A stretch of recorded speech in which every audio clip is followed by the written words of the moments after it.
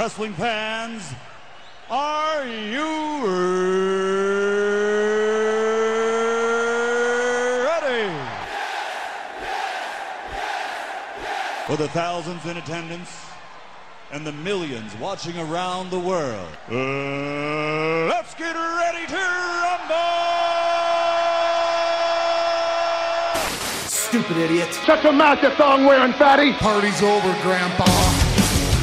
Kane was there! Kane was there too! Yeah! No enhancement needed. This ain't Monday Night Raw! This fight way! Is Wrestle Rant Radio.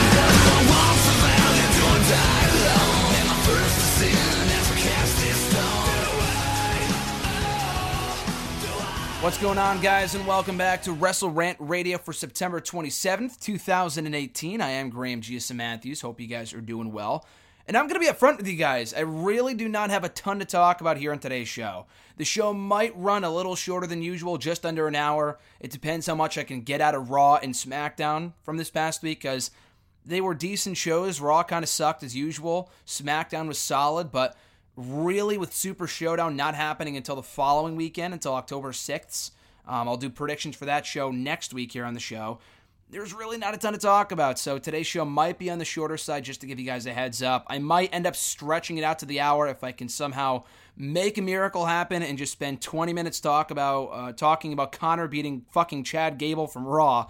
We'll see. Depends how much I can praise / rant about from Raw and SmackDown on Raw on Monday and Tuesday, respectively. But also here in today's show, I'm breaking down, previewing, giving my picks, and predicting this Friday's Ring of Honor Death Before Dishonor pay-per-view event, which looks stacked on paper. Ring of Honor never disappoints on pay-per-view. This Friday should be no exception. I'll be kicking off the show with my predictions for that pay-per-view in just a moment. But before we get started, as always, guys, be sure to check out the show every single Thursday, not only on nextairwrestling.net, but also on iTunes. Simply search up Wrestle Rant Radio on your Apple Podcast app. Rate the show, review the show, subscribe to the show. You not only get every new episode on Thursdays as soon as they're uploaded to the Podbean, you also get every archived episode dating back to October of 2013. Next week actually marks 5 years that I've been doing Wrestle Rant Radio. I have not really missed a weekly show since then. I know there was a brief break in between shows, like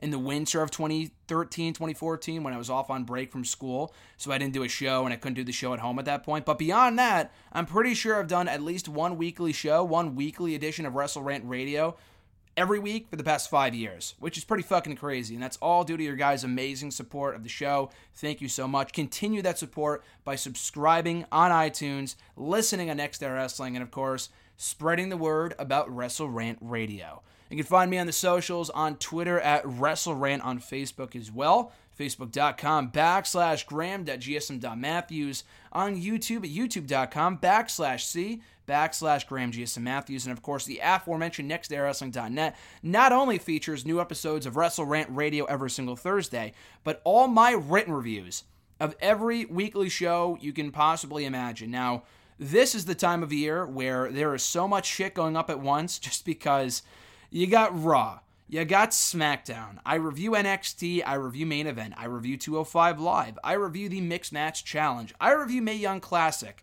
and not only that, I review Impact, Ring of Honor, Lucha Underground, and really anything else that comes to mind, anything else that occurs, like a big New Japan show or All In. It's all up there on nextairwrestling.net. So visit on the daily. I have the week in review and plenty more content up on the website. Check it out every single day. New reviews are uploaded almost daily.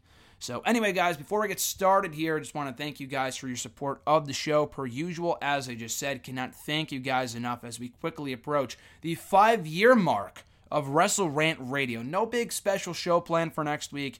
It's really going to be business as usual, breaking down Super Showdown and giving my picks, previews, and predictions for that special event. And like I said, no real news from this past week in the world of wrestling. I'm sure there was a few things here or there, but nothing I wrote down here that kind of jumped out in my mind. Just as I was putting together the lineup for today's show, I was putting that together, and I really could not list anything that was of note from WWE or beyond. I'm sure stuff did happen, but nothing really that I thought that compelled me enough to talk about here on the show. So we'll skip right over the news, right into the Ring of Honor Death Before Dishonor 2018 predictions. And again, I'm looking forward to the show. The Ring of Honor pay-per-views never disappoint. I usually work on Friday nights, so I can never sit back and relax and watch the show live, but I usually do catch up on the shows when I get back on Friday nights, if not Saturday morning. So if you don't see my review up on Friday night, late Friday night, it'll likely be up on sometime Saturday, if not Sunday. So anyway, I'm breaking in the card right here for you guys as it currently stands. We have 7 matches advertised for the show.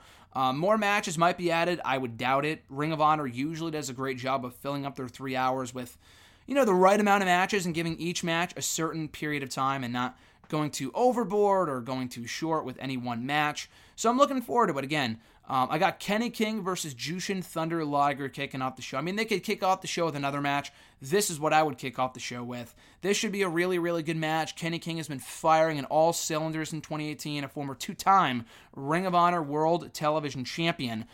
Recently teasing a heel turn. He beat Marty Scurll with the use of underhanded tactics. Did the same thing this past week in Ring of Honor TV and beating Adam Page. So can he go 3 for 3 with Jushin Thunder Liger is the question. Liger is obviously no slouch, a Hall of Fame caliber competitor, and any Hall of Fame, whether it be WWE or beyond, the Pro Wrestling Hall of Fame for all I care. The guy is a legend in this industry.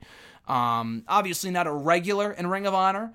Ring of Honor does tend to pick up a lot of talent from New Japan and put them on their pay-per-views, which is fine. Does help sell more tickets and whatnot. He's always an attraction for these Ring of Honor shows. So I'm looking forward to this match. It should be very well wrestled, even at 55, 56, however old Jushin Thunder Liger is. He can always be counted on for a quality contest. I'm sure this will be no exception. Kenny King is the one on a roll right now. There really is no point in having him beat Marty Scurll and then Adam Page, only to lose to Jushin Thunder Liger. That, to me, would be completely pointless. So you got to have Kenny King go over. I have Kenny King beating Jushin Thunder Liger here and continuing his recent role. I don't know where he goes from here. I know he had 1 point chased, as I mentioned, the Ring of Honor World Television Championship. Maybe he eventually enters the Ring of Honor World Championship picture. I think Kenny King is a great young top prospect in that company. And not to say he's going to be the guy in Ring of Honor, but I think he could be a top-tier talent on the top, near the top portion of that card in Ring of Honor just because he is that good. And he's developing quite the character for himself. He was a good babyface, but I like him as a heel even more. So again, this should be a good match. I have Kenny King going over. For the Ring of Honor World Women of Honor Championship, we have Sumi Sakai defending against Tennille Dashwood, the former Emma, obviously, from WWE. This should be a great match. I've actually really enjoyed Sakai's run as the Women of Honor champion. That's a bit of a tongue twister. Women of Honor champion. World Women of Honor champion. She's defended against all comers, including Madison Rayne and a few others from the Stardom promotion. She's very good. I was not really high on the idea at first of Sakai becoming the inaugural Women of Honor champion, but she has been there since day one. She deserved it. She's been champion now for 5-6 months. In my opinion, if there was any one night to have her drop the belt, it would be here to Tennille Dashwood. I don't think there's a better candidate on that roster to become the next Women of Honor champion than Tennille Dashwood. I think she's been a revelation since leaving WWE. I think people already kind of knew how good she was and that she would do well for herself on the indies, but women's wrestling on the indies is, prominent, but not nearly as prominent as the men's wrestling. So it's cool to see that she's been a player at the forefront of this Women of Honor division, kind of getting shots at the Women of Honor championship and hopefully capturing the championship here. This really could go either way with Dashwood and Sakai. I'm going to go with Dashwood, new Women of Honor champion, because like I said, I can't see anyone else on that Women of Honor roster becoming the next champion, succeeding or, proceeding or proceed, whatever. Taking that championship from Sakai is what I'm trying to say. So there really isn't a better candidate than Dashwood, so I would give her the championship here and then run with her as champion for a number of months as well. I think she's, again, like I said, a great hand for Ring of Honor, and her character has really come a long way since leaving WWE, the All About Me stuff. It's really what she was doing in WWE, kind of turned up to a 10 or an 11 on the independent scene, which is great. But I expect these two to have a really, really good match, resulting in a championship victory for Dashwood, which would, I believe, would be her first champion. I mean, I'm sure she's won championships elsewhere, but she never won a single title in WWE. She got a few shots at the Raw Women's Championship, at the NXT Women's Championship, which she really should have won at some point. She never did. Oh well. But I would hope that, a lot like Cody, who never really got the big one in WWE, that Dashwood can win the big one in Ring of Honor in the form of the World Women of Honor Championship. So I got Dashwood becoming the new champion there. In a tag team tables match, Flip Gordon and Colt Cabana teaming up against Bully Ray and Silas Young. Bully Ray, I'm not really sure what to say about him. The stuff with Cheeseburger felt like it was never ending for fucking months. But he's really come a long way as a heel. The guy really does know how to be a great heel. He perfected that art in TNA as a singles competitor, and now he's taken his talent to Ring of Honor to kind of do the same thing over there. I have no desire to see him as the world champion, mind you, but it is great to see Bully Ray kind of helping put over the younger guys by working with them, because Bully Ray gets massive heat every single time he goes out there. He is a shining example of someone who can garner and generate a lot of heat and then transfer into that to a good rub to one of the younger guys. Now, Colt Cabana is not a young guy, so I'm not really sure why he's feuding with Bully Ray of all people, but Flip Gordon can really use the boost. He has yet to really win any championships in Ring of Honor. He's gone for the World Championship before, including at All In a few weeks ago. In order to continue his role, he should win here. There really is no reason for him to lose to Bully Ray and Silas Young, which is a interesting combination in and of itself. Bully Ray and Young have been teasing tension for a few weeks now. I'm not really sure where they stand. I don't know if a face turn is in the works for Silas Young. I would guess not. But you never know. As a tables match, this should be a lot of fun. Obviously, the forte of Bully Ray, his specialty. But I think Flip Gordon and Colt Cabana will pull out a victory here and finally get Bully Ray his comeuppance that has been long overdue for many months now. So, yeah, I got Flip Gordon and Colt Cabana emerging victorious in that outing. For the Ring of Honor World Television Championship, Punishment Martinez defending against Chris Sabin. This doesn't have a lot of buzz on paper. I like Sabin a lot, and I think this can be a very fun match. The guy can always be counted on for a great match. So I have no doubts that the match is going to be awesome, but I don't know. The build has been there. It's not that the build has been non-existent, because it hasn't been, because Chris Sabin did beat Silas Young to become the new number one contender to the title a few weeks back, only to be attacked by Punishment Martinez afterwards. Not only Sabin, but also his tag team partner Alex Shelley, who recently announced his retirement from the ring, which is disheartening. I think the Motor City Machine Guns were one of the best tag teams that I've been a fan of for the past decade now, between their work in Impact and now in Ring of Honor. So Alex Shelley is no more in Ring of Honor, at least for right now. Chris Sabin embarking on his own in the singles ranks. And Alex Shelley said this. He said, if only, we're going to be breaking up, but just do this for me. If only, just become the Ring of Honor World Television Champion for me. Now, I guess I could see him living up to his word, Sabin becoming the champion. Sabin, he's not really at that point yet where he has crowds going crazy for him. He really has not had enough time on his own to get those type of reactions. So I think this is just a filler feud for Martinez. I'm not sure who he's going to drop the championship to. I think him and Flip Gordon would be a great feud. I'm sure they've faced off before. I'm almost positive they have. But I think Gordon would be the perfect candidate for that championship eventually. But in the meantime, though, Chris Sabin is a fine filler opponent for Martinez. I'd pop big if Sabin won. I don't think he will. But still, I think Martinez walks away still the Ring of Honor World Television Champion after a strong showing from Chris Sabin. For the Ring of Honor World Tag Team Championship, we have the Briscoes taking on the Addiction from SoCal Uncensored. Christopher Daniels and Frankie Kazarian.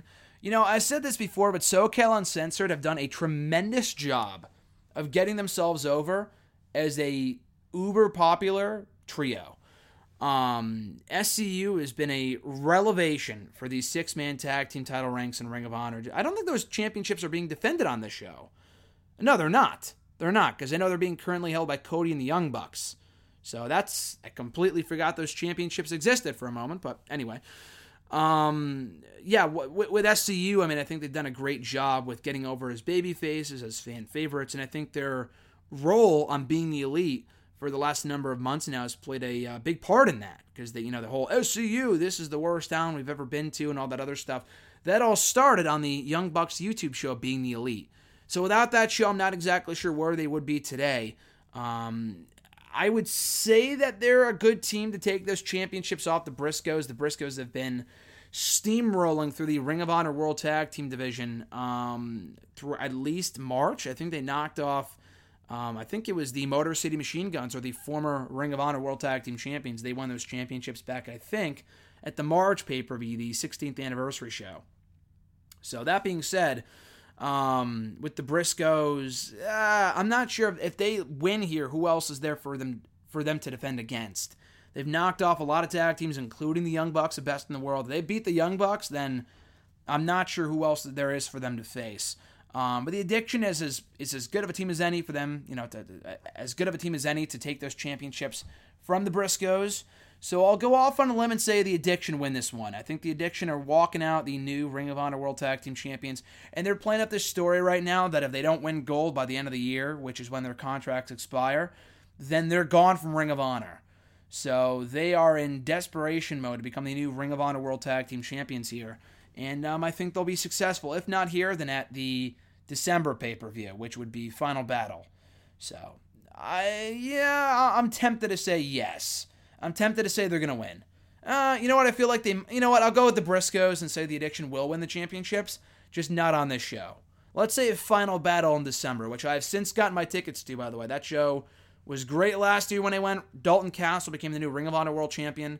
Who else won on that show? Silas Young became the new Ring of Honor World Television Champion. That was a very fun show. So, yeah, I'm looking forward to more of that Final Battle in December. I think it's December 13th or 14th, one of those two. I think it's 14th. The 14th is a Friday. But at any rate, with this matchup, I got the Briscoes going over, still the Ring of Honor World Tag Team Champions. And our co-main events on this show, starting with the what would be a 10-man tag team match. This is going to be a blockbuster bout. The Bullet Club, consisting of Cody, Marty Scurll, Adam Page, and the Young Bucks, taking on Chaos, consisting of Kazuchika Okada, Tomohiro Ishii, Rocky Romero, and best friends, that being Trent Beretta and Chucky T. So yeah, this match has no storyline significance whatsoever, aside from the fact that the entire Bullet Club is back on the same page. They're doing their thing right now. They're not really heels. They're not really baby faces. They're just kind of all over the place at the moment. This really is just an attraction match. I'm sure the match will be amazing, but does it really matter who wins? Like, we'll never really see Chaos and Ring of Honor in this form again, I would imagine. At least, not anytime soon on pay-per-view or on TV. So obviously the Bullet Club's going over. They're the Ring of Honor regulars. Okada's not Ring of Honor. Really, none of them are, with the exception of like Chucky T and Beretta, best friends. Rocky Romero really isn't in Ring of Honor. Ishii's never in Ring of Honor. So I'm going to say Bullet Club, and the match should be great, but I'm just left wondering, like, what's next for Bullet Club? They kind of told their story with Cody and Omega. They went all the way with, the Cody turn, becoming a babyface. Now they're kind of doing Bullet Club OG versus the new Bullet Club Elite, whatever you want to call it, which is all fine and dandy. But we haven't seen much fallout from that in the last 2 months or so, I would say. Month or two. So I don't know where they're going with that angle. I don't think it'll be furthered on this show, but yeah, does Cody go back after the Ring of Honor World Championship? What about Marty Scurll, who has since lost the World Championship opportunity multiple times? Are they just biding their time until their contracts expire? So it's kind of a weird position for these guys to be in. I think they're winning. No ifs, ands, or buts about it, but I'm just kind of wondering why the match is happening, aside from just selling tickets for the show, and where all 5 guys will go once Death Before Dishonor is over. Like, will Cody go back to the World Championship scene, like I said? Will the Young Bucks go back after chasing the tag titles? Again, I know Cody and the Young Bucks are the new Ring of Honor 6-man tag team champions, but we haven't seen them defend those titles since they won them a few weeks ago. So they kind of feel like afterthoughts at the moment. Despite the fact they're on, a standard trio, like a real trio. It's kind of weird for them to take the championships from the Kingdom only to, not do anything with the championships. But anyway, Bullet Club wins there. And then in the main event, which I would hope would be the main event, I could see the 10-man tag team match going on last, which is fine. I really hope they close out with the Ring of Honor World Championship match, that being Jay Lethal and Will Ospreay. This match should be fucking awesome. Will Ospreay is an amazing talent. We have not seen much of him in Ring of Honor over the past year or so. I know I saw him compete at Final Battle against Matt Taven, and he lost. I think he said in a recent promo on Ring of Honor TV that his final match in Ring of Honor was against Jay Lethal. I do not remember that. It must have been a house show or a War of the World show or something. I don't remember, but he is back. He is gunning for the gold and is determined to become the next Ring of Honor World Champion. I don't think he will, unless he signed like a full-time contract. And even then, Jay Lethal just won the championship over the summer. There's no real reason to take that title off of him anytime soon. Jay Lethal is a perfect fit as champion right now and still has a number of feuds left to partake in as champion, including with like Bully Ray if they want to go that direction. Maybe rekindle his rivalries with Cody, Marty Scurll, Silas Young. Everything feels fresh again once it's over the World Championship. So I can see him facing any one of those guys. But yeah, this should be an amazing match. But again, the outcome is not really much in doubt for me anyway. Jay Lethal, still your Ring of Honor World Champion. So that does it for my picks, predictions, and preview for Ring of Honor's Friday Death Before Dishonor pay-per-view. Should be amazing on late Friday night on Honor Club. I am an Honor Club member, so I get the pay-per-view for free. A VIP member, that is. So check out Honor Club. A great deal. You get the TV episodes before they air. You get the pay-per-views free of charge whenever they air, live streaming after the fact, whatever. You get all this content from the last number of years, including All In and all these other great pay-per-views. So yeah, definitely check it out on Friday if you're, just a hardcore WWE fan and have never really checked out Ring of Honor before. Always start with the pay-per-views. Those are always a great starting point. Their week-to-week storytelling on the shows is not the best and not always the most consistent, but the pay-per-views never cease to deliver, and I'm sure Death Before Dishonor will be another awesome show from Ring of Honor. So check it out, Death Before Dishonor. Looking forward to it on Friday night. Now we transition into Raw from Monday night. I'm not sure this will be as glowing of a review as it has been the last couple of weeks. And I say that sarcastically just because Raw has been in the fucking doldrums for months now, dating back to the Superstar Shakeup. Monday's episode kind of continued that trend. I had a Super Showdown next Saturday. So the build to Super Showdown on this show I thought was well done. But again, it's a show I don't really care about. Just because the Greatest Royal Rumble, we all kind of knew going in it would be a glorified house show, and that's exactly what it ended up being. Braun Strowman winning that Royal Rumble meant nothing. Nothing on that show meant anything in the long run. It was really pretty pointless. I'm hoping Super Showdown will be better. I have no interest in Crown Jewel at all, which is happening in early November. And there's just so many fucking shows going on right now between Super Showdown, Evolution, Crown Jewel, Survivor Series, fucking SmackDown 1000. I mean, like, come on. The 1000th episode of SmackDown should be a way bigger deal than it is currently. They spent months building up the 1000th episode of Raw to be the biggest deal of all time. The hype was real. It was super exciting. They announced weeks in advance that The Rock would be there. DX was going to be reuniting. There was going to be a fucking wedding, a WWE Championship match. So far, we know nothing about SmackDown 1000. Aside from the fact that The Undertaker may be there, I mean, he has to be. He's shown up at Super Showdown. I know he's being advertised for the show. Doesn't mean he will show up, but I would assume he will be. I mean, he was at SmackDown 900. So Taker's pretty much a lock. But beyond him, who else we getting, bro? Who else we getting for SmackDown 1000? Edge, I know he said, I haven't been asked yet, so I'm not really sure about that. I think he'll be there.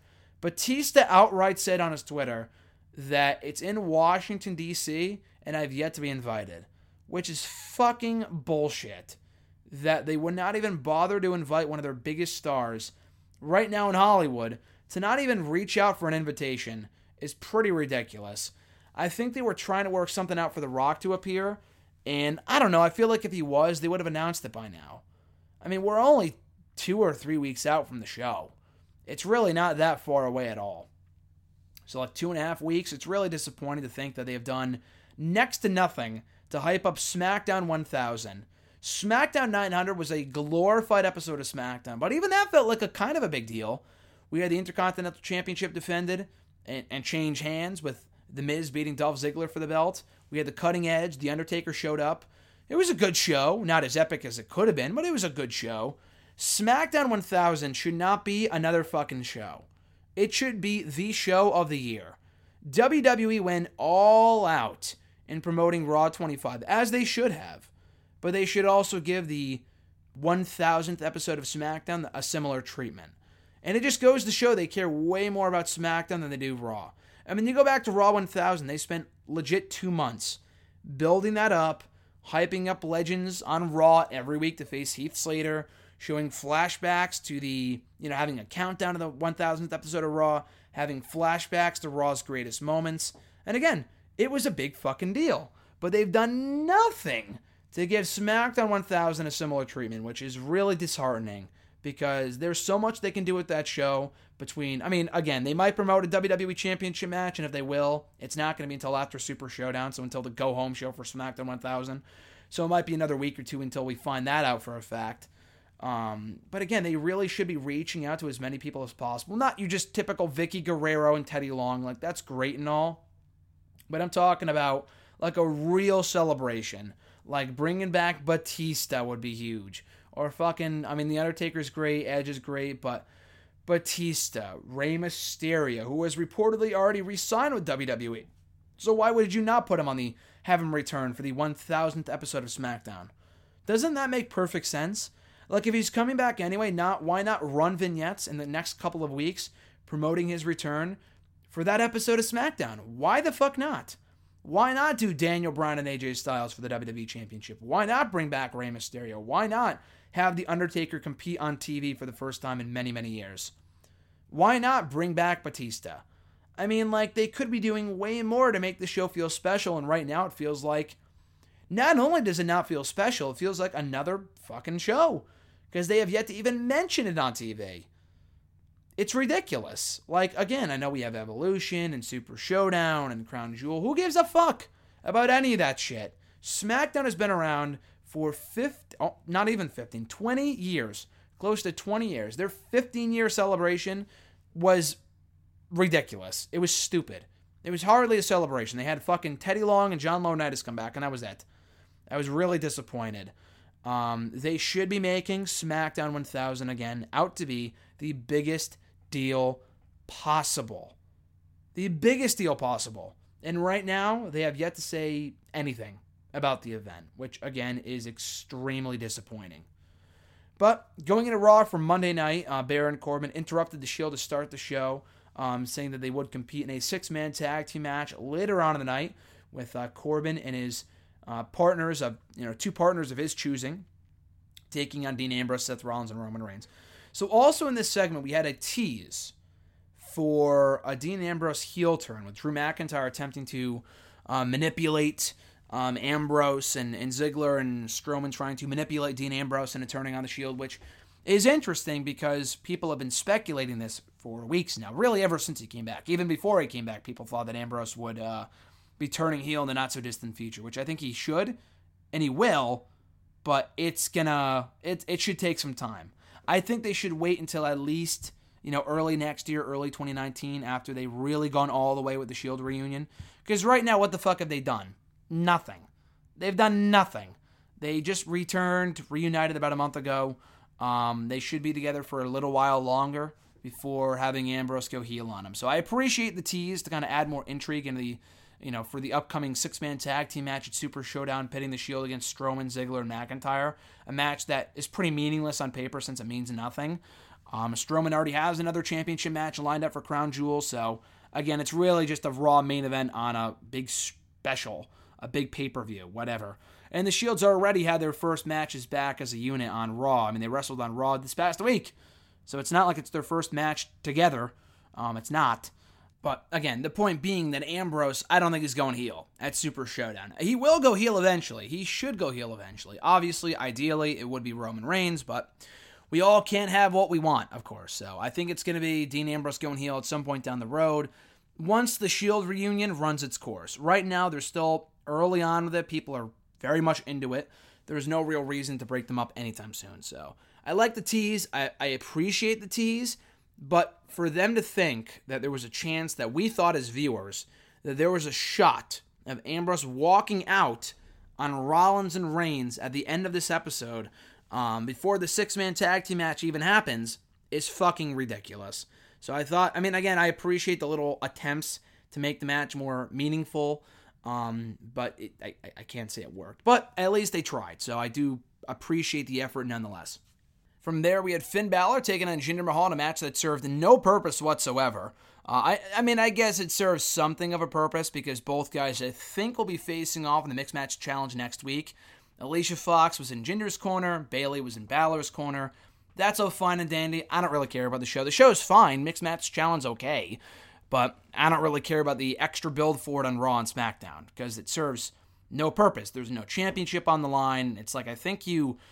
What they did last season was have the teams represent a certain organization, and then whatever team won, they would donate money in that organization's name. I don't think they're doing that this season, as far as I'm aware. They announced the show really on a whim, like 2 weeks before it started to back up again. So unless they're, I don't know, I don't think they're doing that this time. So there's nothing on the line in the Mixed Match Challenge. It's really just kind of a pointless show. So to have pointless matches on Raw pitting Balor against fucking Jinder Mahal is not going to do anyone any favors. I mean, on the bright side, Balor won. But it's like they really should be doing more with Balor than what they're doing with him currently. And there's a few different things they could be doing with him. Either put him with Owens in a feud, who I know is currently tied up with Bobby Lashley, but a Balor-Owens feud would be much more tolerable and entertaining than a fucking Bobby Lashley and Kevin Owens feud. So... Balor and Owens. You could try turning Balor heel. You can put him in the Intercontinental Championship picture, which I know he was earlier this year, but that's where he thrived. And he came close to winning the championship on a few different occasions. You can go back to doing that if you want, so I would have no issue with that. But just having him face Jinder Mahal in a completely pointless match, or just not having him on TV at all, because he was not even on Raw last week, hurts his stock. I mean, his stock's already in the toilet as it is. But bottom line, they can be doing so much more with this guy than what they're doing currently, which is nothing. I think a move to SmackDown is inevitable. I would not do it anytime soon, just because I don't like when they move people from show to show in between the Superstar Shakeup, because it makes the Superstar Shakeup feel irrelevant. But I would move Balor in the Shakeup come after next year's WrestleMania. And I think he had something good going with the club, with Anderson and Gallows, who aren't even doing anything on SmackDown. It's not like they're with AJ. They're not. So why not just keep them on Raw? Why not move them all to SmackDown together? You know, it just feels very strange to put them together for a few months only to break them apart again. So that's weird. But yeah, that match was pointless. After that, we had the Riot Squad taking on Natalya and the Bella Twins. The match itself, I really remember nothing about, except for the fact that Brie Bella fucking almost, I don't want to say almost killed, but she legitimately injured Liv Morgan with 2 hard kicks to the face. So she was doing the yes kicks, which she's never really had a problem with in the past, and that's fine, but the way this went down was she had accidentally either mistimed something or she just aimed a little too high, and she legitimately kicked Liv Morgan in the face. So that rocked her, and as if that wasn't bad enough, she rocked her again for a second time, not knowing that the first kick made contact. And because the first kick made contact to the face, Liv Morgan kind of like fell forward because she was like unconscious. And then Brie Bella kicked her again. Unintentionally, obviously, but still she kicked her again before dragging her to the fucking corner of the ring by her head. So it's like, my God, you've been wrestling now for 10 years. That is simply inexcusable. And the quote-unquote apology that she put out on social media afterwards was laughable. It was like, oh, I didn't mean to hurt her. These things happen. My thoughts are with her. Like, no real apology. She was just like, oh, this shit happens. Is basically what she said. And yeah, you're right. Shit does happen. Accidents do occur. But to be so fucking reckless, not once, but multiple times, in this match, when she first came back a few weeks ago, cannot be excused. She sucks. Brie Bella is awful in the ring. She was never really that good to begin with, but taking 2.5 years off did not do her any good. And if she's not in-ring ready, then don't put her in the fucking ring. It made no sense. So that was really aggravating, as Liv Morgan might now legitimately be out as a result of that. So that's pretty shitty. But again, hopefully she's okay. Brie Bella, I would take her out of the ring completely after that. I know she's set to wrestle with Nikki and Ronda against the Riot Squad in Australia. Fuck it. You know what? If Liv Morgan is out, then fucking take out Liv Morgan if she can't compete. And it's only in a week and a half. I don't think she will. I have a feeling they're going to change the match. Take out Morgan and take out Brie Bella. because she's terrible. She has no reason to wrestle in that match anyway. Just have it be Ronda and Nikki versus Ruby Riott and Sarah Logan. That's all you need. That's all you need anyway. Brie Bella is she's unnecessary on the roster. If you want to have her around, that's okay. In a non-wrestling role with Daniel Bryan or with Nikki, okay, whatever. But in the ring so far, she has proven to be reckless and dangerous. So until she either gets better or shakes off whatever ring rust that she has from 2.5 years ago, keep her out of the ring for everyone else's sake. As if that wasn't bad enough, Chad Gable taking on Connor of the Ascension. So for the 4th straight fucking week, we had some combination of Gable and Rude versus the Ascension. Now, I said a few weeks ago, I'm a big proponent of the Chad Gable, Bobby Roode tag team. I think it could be a breath of fresh air for the Raw tag team division, but we won't really know that until they start facing teams that aren't named the fucking Ascension. So it was Gable's second singles match after last week when he beat Victor, who he had already beaten twice before in tag team action, so this was really accomplishing nothing. This week he took on Connor after Connor had laid out Gable at the end of Raw or at the end of their match last week. So it was Gable and Connor, a total throwaway match, and then Connor fucking won, which I think at BR_the Doctor on Twitter, the Doctor Chris Mueller from Bleach Report, shout out to him, he noted on Twitter, was that Connor's first singles victory since arriving on Raw, since arriving on the WWE main roster? And I'm pretty sure it was. I cannot think of a single time, first of all, that we ever had a fucking Ascension singles match. Second of all, where we had Connor winning a singles match on television, on Raw no less. So that was his first one, beating Chad Gable. So any momentum that Gable garnered from beating the Ascension and then Victor 3 weeks in a row was completely gone. Connor didn't cheat to win. There was no interference from Victor. Rude didn't turn on Gable. It was a fucking standard clean-ass win for Connor, ruining any momentum that Gable got up to this point. A complete waste of time this was. So no closer we are to a Rude and Gable turn, split, whatever. A Rude turn is fine. I'm fine with Rude going heel. I want him to go heel. But if this is what it takes for us to get to that point with Gable losing to the fucking Ascension, then I have no interest. What is it really going to mean when Gable inevitably feuds with Rude, beats Rude one-on-one, after losing to Connor here? Clean as a sheet. So again, nothing is accomplished here, and the Ascension are a waste of space. And I know you need your jobber tag teams and stuff like that, but these guys suck. They're terrible. They're not good, and every time they're on TV, it's cringeworthy television. It's essentially inviting you to change the channel. Now, again, I know there's such things as jobber tag teams. You need jobber tag teams such as Heath Slater and Rhino Breezango, but neither of those teams encourage me to change the channel more than the fucking Ascension does. So again, I hated this. Thankfully, on a brighter note when it comes to tag team wrestling, for the Raw tag team titles, it was Dolph Ziggler and Drew McIntyre taking on the Revival. Awesome match here. Now, it bothered me a few weeks ago when Ziggler and McIntyre took out the Revival before they were scheduled to vie for the Raw tag team titles against the B team. So we had that. And then the Revival did nothing to retaliate, nothing to complain about, oh, we got screwed out of a title shot. Now, granted, they weren't on Raw, but we still didn't see them. They were never on Raw to say, oh, where's our championship match that we were promised? That was 3 weeks ago. I'm not sure what took them so long. It's not like they were hit by a car. They were essentially just basically beat up backstage by Ziggler and McIntyre. Nothing too brutal, nothing out of the ordinary from what we usually see on Raw. So I'm not sure where they've been for the past 3 weeks and why they waited so long to demand their shot at the Raw tag team titles. But we got it on this show, and it was a great match.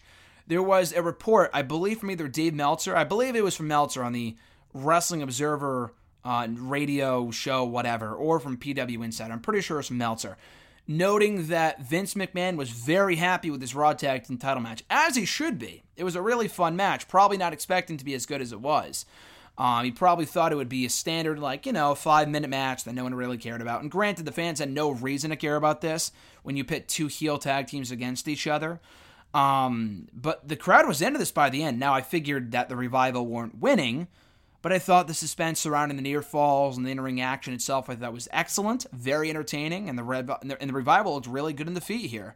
I enjoyed this a lot, and it was a great reminder as to how good the Revival actually are. Now, anyone who followed their NXT careers is well aware of that, but anyone who didn't probably isn't. They probably have no clue how good these guys really are, compared to how they used to be in NXT.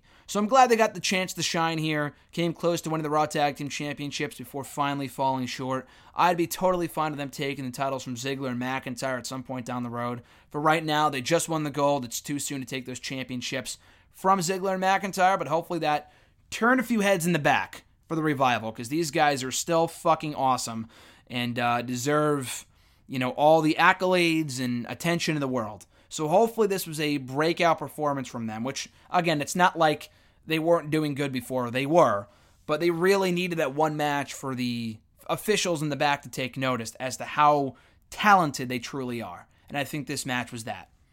Bobby Lashley and Elias facing off in a rematch from last week after the return of the Kevin Owens show with Elias as the special guest.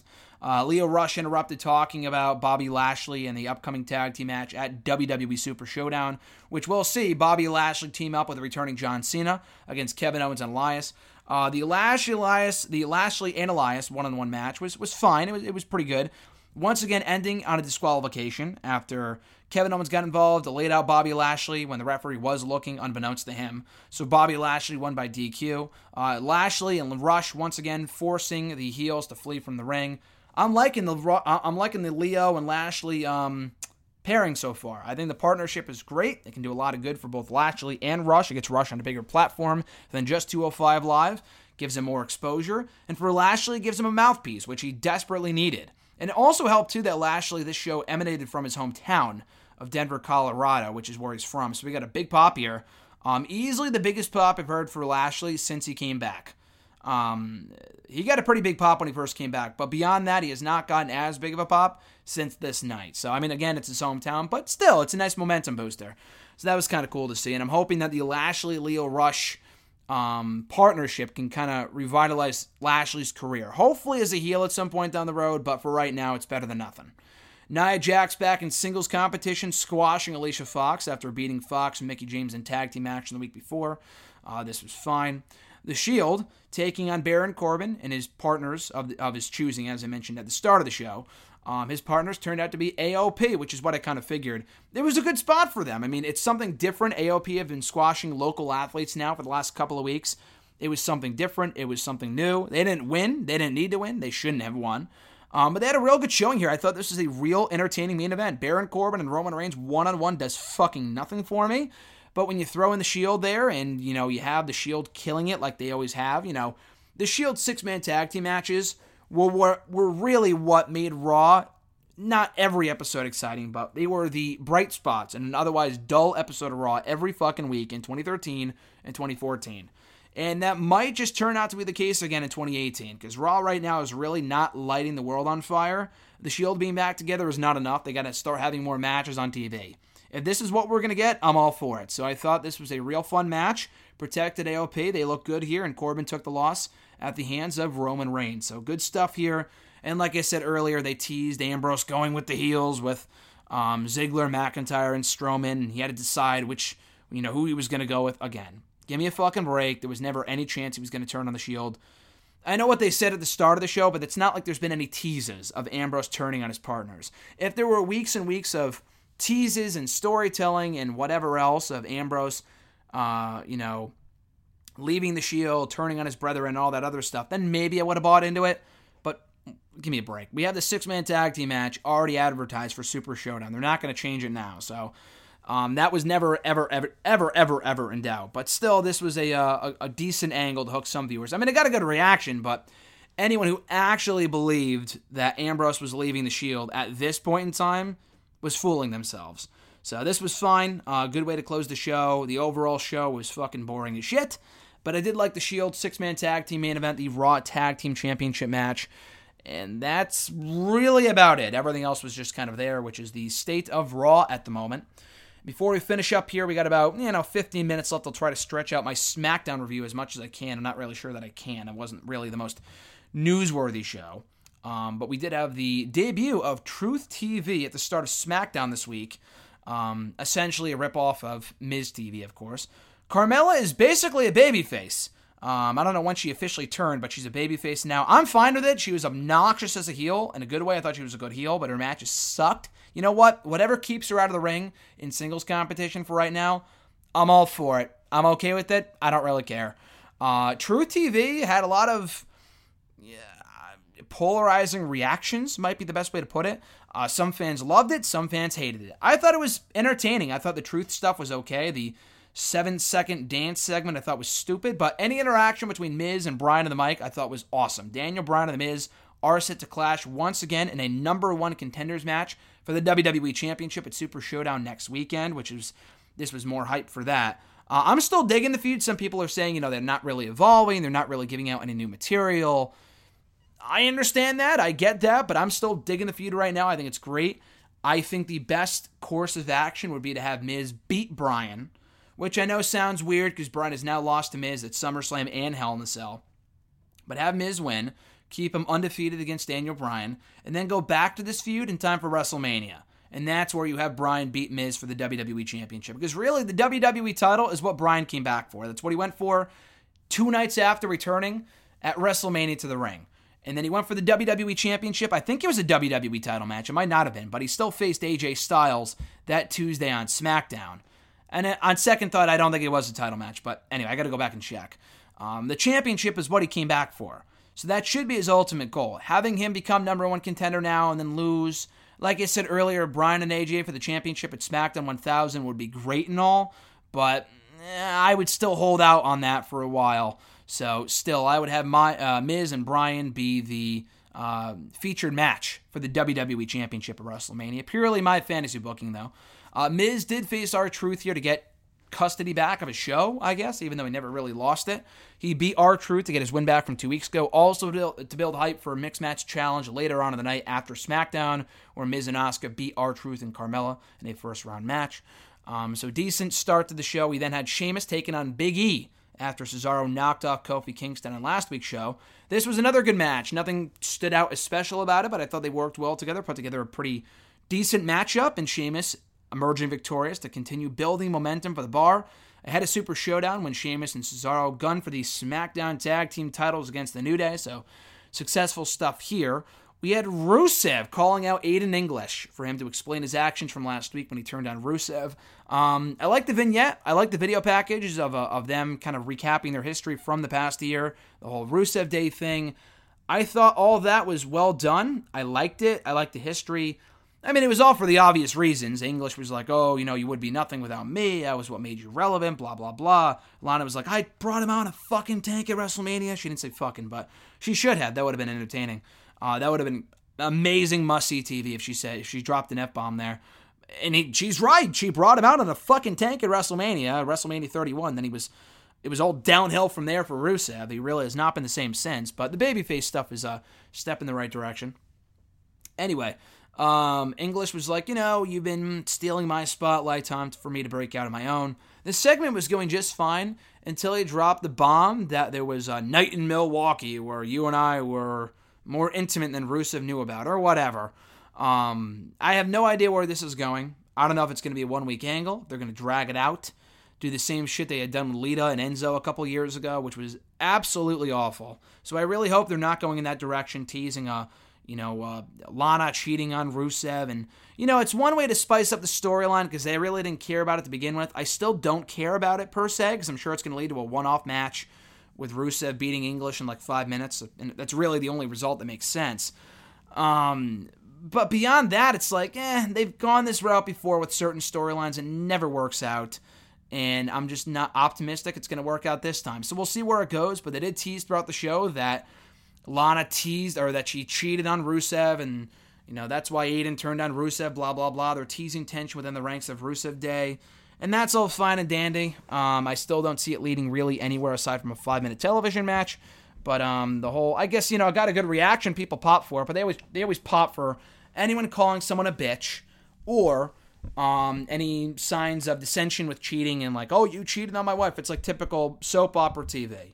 You know how people call wrestling the male soap opera? Well, it really is. I mean, you really can't deny that when we get shit like this on SmackDown. So again, I don't know where it's going. I'm not really optimistic that it's going to end up anywhere good, but we'll see where it goes.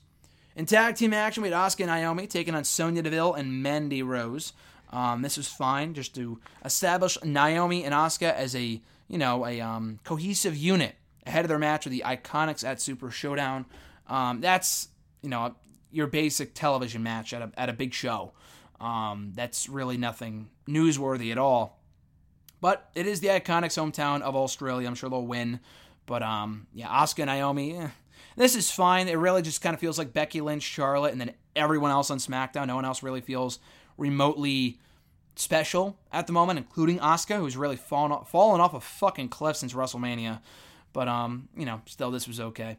Shinsuke Nakamura took on Ty Dillinger in non-title action here. The match went all of a few minutes before Randy Orton, of all people, interrupted to target and take out Ty Dillinger, of all people. I'm not really sure why. He did say afterwards, he was asked, why did you take out Ty Dillinger? And he said, and I quote, that perfect 10 crap is really pissing me off. And you know what? He's not wrong. Ty Dillinger has now been doing the perfect 10 stuff on the main roster for like a year and a half. It hasn't gone anywhere. People still do not care about the guy. He's a glorified jobber. So I can't really say I'm surprised that they gave up on him almost immediately. But the guy is a good worker. I will say that. A feud pitting Dillinger against Orton does nothing for me, considering Orton just got off a feud with Jeff Hardy. Him transitioning from Hardy to Ty Dillinger is like wrestling on Raw and then fucking main event or Superstars the next week. So I'm hoping it's just a 1 week angle just to build, bide time before Orton either targets Randy or himself.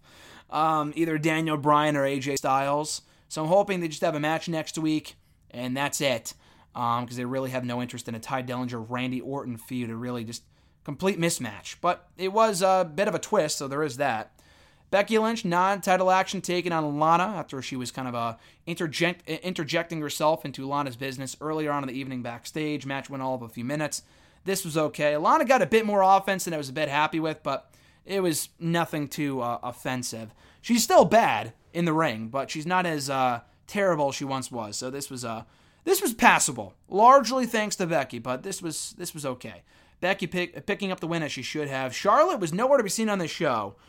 She attacked Charlotte earlier on in the evening in a backstage segment. Didn't happen on the show. It happened earlier on in the day, we were told. She attacked Charlotte during a photo shoot, and then Charlotte was taken home, backstage, whatever. But bottom line is that she didn't show up here. Charlotte was, I thought she would show up after this match and brawl with Becky. No, she just was nowhere to be seen. So Becky Lynch still riding high, and I love it. Her heel run has been awesome so far. And again, it's hard to cheer Charlotte in this whole thing, but again, her heel run has been a real breath of fresh air for her character and the entire SmackDown women's division. So I'm really loving Lynch as a heel up to this point. And then the main event segment was supposed to be a contract signing with AJ Styles and Samoa Joe. I mean, your typical contract signing. They end in brawls. They end in, complete chaos, which is really nothing new for WWE. This has been happening for years now. So nothing out of the ordinary there. And I was looking forward to it. I mean, the feud up to this point, I think, has been solid. I will say that any chance of Joe becoming WWE champion is nearly non-existent by this point. Now, they could always give him the belt in Australia. I don't think they will. I think if they were going to do if they were going to do a championship change, if they were going to change the title, I think it would have been at Hell in a Cell. But because of the involvement of AJ Styles' family and everything else, and that he's fighting for their honor and pride and all this other stuff, I think that essentially spells the end of Joe's chances as WWE champion. Because they've said this before. Various wrestlers and whoever, personnel, have said that once you involve the family, once you say that you're doing it for someone's family or your own family, you're going to win. They wouldn't promise that if he wasn't winning. So I think AJ's winning in Australia. I'll give my official prediction next week. Something might change between now and then, between now and next Thursday. But I still think AJ's walking out still WWE champion. But at least they're trying to keep this feud relevant, which they've done a great job of. AJ and Joe work well together. I think they should kind of, put the focus back on the WWE championship, which it really should be about in the end. It really should be centered around the WWE title. But if they want to incorporate the family some more, that's okay. So basically what happened here, instead of the contract signing taking place, Paige was out in the ring, AJ was out in the ring. Joe did indeed follow up on his threat from a few weeks ago in going to the Styles household. And he was kind of threatening AJ from outside the house. Then he rang the doorbell and said, "Daddy's home." And the show just ended. That was it. I thought, honestly, that was a great ending because it feels like that would be the ending to any other show that you would watch, like any other television drama or whatever. So it didn't really feel like a wrestling show in that moment because I'm intrigued to find out what happens next. So from that standpoint, I thought it was a success. And I'm still looking forward to their no count-out, no disqualification match in Australia next week. And now it does beg the question. Since AJ signed the contract and Joe didn't because he wasn't there, he was in Georgia at the Styles household, is the match actually going to happen? Because Joe never really signed the contract. So does that mean the match is official or is it off? I kid. But it's those kind of logic things that really, kind of bother me. Because it's like they never really said that Joe signed the contract. So is the match still happening? Why would you announce the match before the contract signing? They do that in WWE all the time. I know that never really makes sense. It's a tired trope of theirs, but that's just merely nitpicking at this point. But I thought the angle was well done. It definitely left me on the edge of my seat, holy shit, did my computer go out? What happened? Did the broadcast cut out? What happened here? No, I thought it was well done. I thought it was good, and definitely leaves me looking forward to seeing what they're going to do next on SmackDown next week and the final episode of SmackDown before Super Showdown next Saturday. So the card's okay on paper. Like I said, I'm not overly optimistic that Super Showdown will be a must-see show, just because the Greatest Royal Rumble was fine, had a few decent matches, but in the end, it meant absolutely nothing. So I'm hoping Super Showdown will be different in that respect. There's a lot of matches that are just completely pointless, like Asuka and fucking Naomi versus the Iconics, who cares? Bobby Lashley and John Cena versus Kevin Owens and Elias, who cares? There are a few matches that could be really good, though. I think AJ and Joe will rip it up. I think Bryan and Miz will rip it up. I think Charlotte and Lynch will rip it up. There's a lot of good matches on the show. I'm just not overly optimistic that it's going to be a must-see event in the end. It's probably going to go fucking 5 hours like the Greatest Royal Rumble did. And then we have Evolution coming up late next month. And then we have Crown Jewel and then Survivor Series. And like I said, SmackDown 1000, which they have yet to follow up on at all, which is a big problem. So I'm hoping they advertise more names for that. Hopefully there's more of an update on SmackDown 1000 come next week's show, which will fall almost exactly on the 5-year anniversary of Wrestle Rant Radio. This show debuted back in October. No, I was going to say the 3rd. I think it might be the 8th. Pretty sure it was the 8th because I did review the Battleground pay-per-view.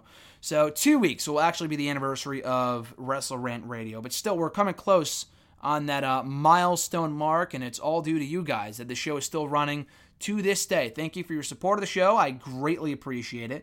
Be sure to check out new episodes of Wrestle Rant Radio every single Thursday by either checking out nextdaywrestling.net. They're always available up there in archive form, but also on iTunes. Simply search up Wrestle Rant Radio on the Apple Podcast app, rate the show, review the show, subscribe to the show. You not only get every new episode as soon as they're uploaded to the Podbean on Thursday mornings, afternoon, nights, whatever, sometimes at midnight. You not only get the new episodes, but also every archived episode dating back to October of 2013, almost exactly 5 years. A lot of great guests, a lot of awesome interviews, a lot of entertaining episodes. Be sure to check out the entire archive of Wrestle Rant Radio, nearly 5 years worth of content only on iTunes and some other various podcast platforms as well. As for me, folks, you can find me on the socials on Twitter at WrestleRant. Follow me there. Also on Facebook, like the Page. Give it the old thumbs up at facebook.com/Graham.GSM.Matthews. Also on YouTube, youtube.com/C/GrahamGSM.Matthews. Next Day Wrestling, I already talked about my full written reviews of Raw, SmackDown, NXT, Main Event, Mixed Match Challenge, 205 Live, Ring of Honor, Impact, Lucha Underground, and anything else you can possibly imagine, all up on the website. My articles, Bleacher Report, Sports Betting Dime, What Culture. I have not written for them in a while, but I'm hoping to get my new article up for them soon. Hidden Remote, all that stuff. Daily DDT, new articles going up all the time. You can check out my updates on nextdaywrestling.net, also on my socials. And finally, I don't plug this a lot, but be sure to follow me there as well on Instagram at Instagram.com/InstagramMermina. So a bit of a tongue twister there, but INSTAGRAHAMMIRMINA. Follow me there. Appreciate all the support on all the socials and beyond. Next Thursday, right here on the show, like I said earlier, we're breaking down WWE Super Showdown. My picks, previews, and predictions for that pseudo pay-per-view, if you can really even call it that. And then also on next week's show, my review of Death Before Dishonor tomorrow night, the Ring of Honor pay-per-view. It's going to be great, like I talked about earlier, my picks, previews, and predictions for that pay-per-view as well. Next week here on Wrestle Rant Radio, not only previewing the Super Showdown event, but also reviewing Ring of Honor, Death Before Dishonor, in addition to my regular thoughts on Raw and SmackDown, and any other news and notes from the past week in wrestling. So all that being said, guys, have a great rest of your week/weekend. I'm Graham GSM Matthews, and I'll catch your ass down the road.